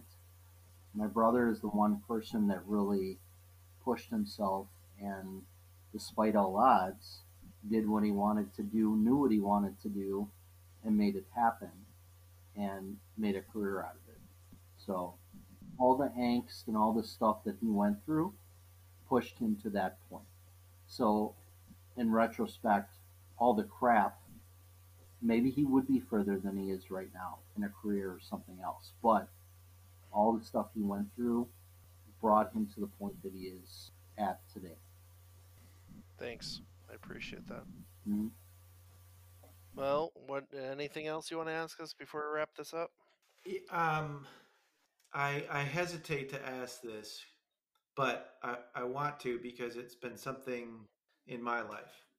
I can definitely relate to being very triggered by Christianity and the hypocrisy that I saw in ATI and in just Christianity in general. And it's not just Christianity in religions, really, in structures. And really, it's not even just religion, it's all humanity is messed up and people take advantage of other people. And one of the things that has been difficult for me to reconcile is there are a lot of different Christians than I ever knew growing up. Like, I live across the street from a Methodist church, and Methodists are way different than the social conservative Republican. Uh, and I think it's worth asking you, do you ever wonder if you've thrown the baby out with the bathwater sort of concept of like it like I get what you're saying. I understand. I feel like it's 50-50. If I die and I'm wrong, I go to hell. But in the long run, if I'm a good person, if I feel like I'm doing right by the people that I love, by society, by everyone else around me, then that's a loss I guess I'm willing to take. Because if you're going to judge me on whether I accept one thing or not, and that's going to send me to heaven or hell, versus what kind of person I am here on earth, and whether that morality is just based on the Bible or just based on being a good person, then I guess send me to hell. For me, I would say um, it's something I always pushed with anyone that asked me is I want to be a moral person. Christianity was the thing that started me down that path. I don't think it's the only way to get down that path. I teach social studies in a public school. I have to teach all religions. I have to teach kids about Confucianism, Taoism, Buddhism, Hinduism, Islam, Judaism, Christianity, animism. I mean, I can go on and on. Mhm. And you see all the different belief systems that are out there, and you see the similarities and the differences, and you see how people really believe that theirs is the main idea. This is how you're going to get where you need to go. You realize all those are, in many ways, in my mind, man-made constructs. I guess I don't. I view some of that as ways to control people, control religions. And the best example I give of that is if I meet someone new and the first thing they lead with is I'm a Christian, that's probably someone I don't want to be around because if you're leaning solely on a label, that gets you off the hook on actually having to do the work of being a good person half the time. Hmm. Does that make sense? And I'm just saying, like, someone who leads with that, oh, I go to church, I'm a Christian. I mean, that's off putting to me. If I find out you're a great person and later on I find out your religion, that's a normal thing. But if you lead with that totally makes me distrust you right off the bat. And so for me, it's not baby with the bathwater. It's like I only had one choice for so many years.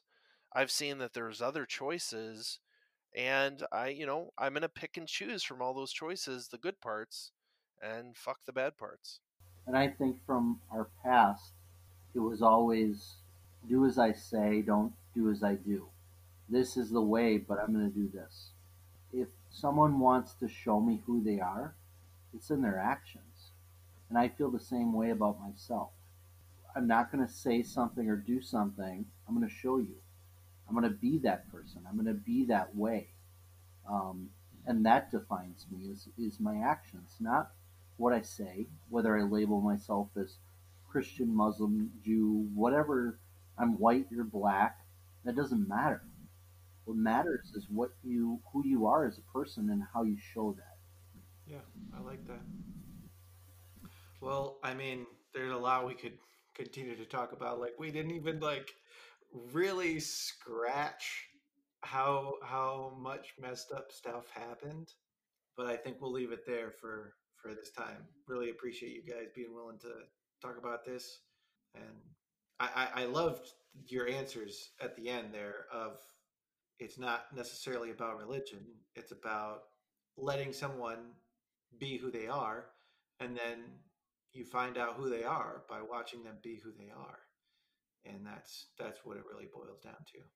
Um, and I think that's I don't know very many sane people who would disagree with that as as the true test of people. Um, all right, thanks, guys. Thank you. All right. Yep, thanks.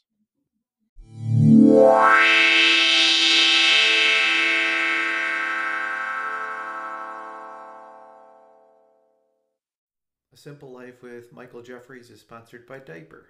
Diaper makes disposable diapers out of bamboo to bring just a little more sustainability to our world.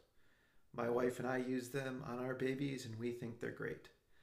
If you need diapers for your babies or you want to buy a gift card for a friend who needs diapers, click the link you'll find on anchor.fm/a simple life. If you don't want any diapers but you still want to support this podcast, please give us a like or a comment, a recommendation, that kind of stuff.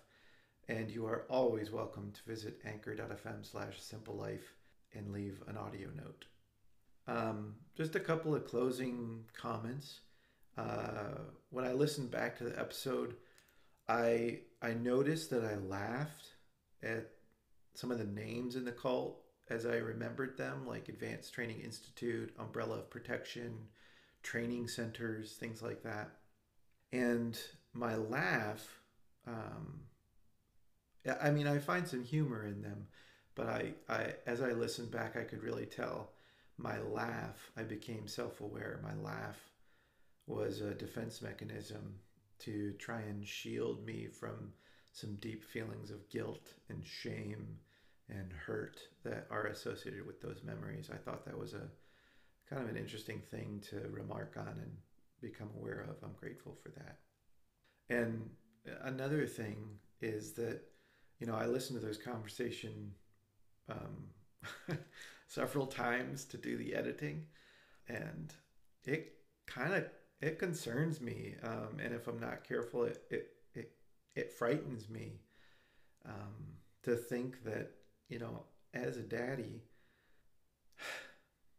I worry that I'll expose my kids to a cult or to, profoundly impact their lives in negative ways, hurt them so badly that they'll they'll need to cut me out of their lives as adults. And I do not want that. I love my kids and I want to be around them and their lives and their kids until I die. And I'm grateful because I was having those thoughts, and the honest truth is I have a really solid friendship with my dad in adulthood, and my mom too. My dad and I have become close friends as adults, and that knowing that helps me kind of circle back to remembering that the future stories are not written. I can learn from my past. It's our job to learn from the past. It's one of the gifts that the past gives us. But to live in fear of what might happen in the future robs me, my kids, everybody of being able to live now, live presently, and do that the best we can and enjoy it. And that is comforting to me. Before we go, if you do want to learn more about Gothard and ATI and all this stuff, there's a lot you can know about it. A good place to start is that website with all the personal accounts that Khaki mentioned in the episode, recoveringgrace.org. I'll put a note in the show notes with a link to it if for those of you who want to go down that rabbit hole. So that's all I got. Thanks for tuning in, and we'll see you down the road. Khaki, you told me you were a night owl, and here you are, yawning. You were yawning earlier. Don't even. You're like, ooh.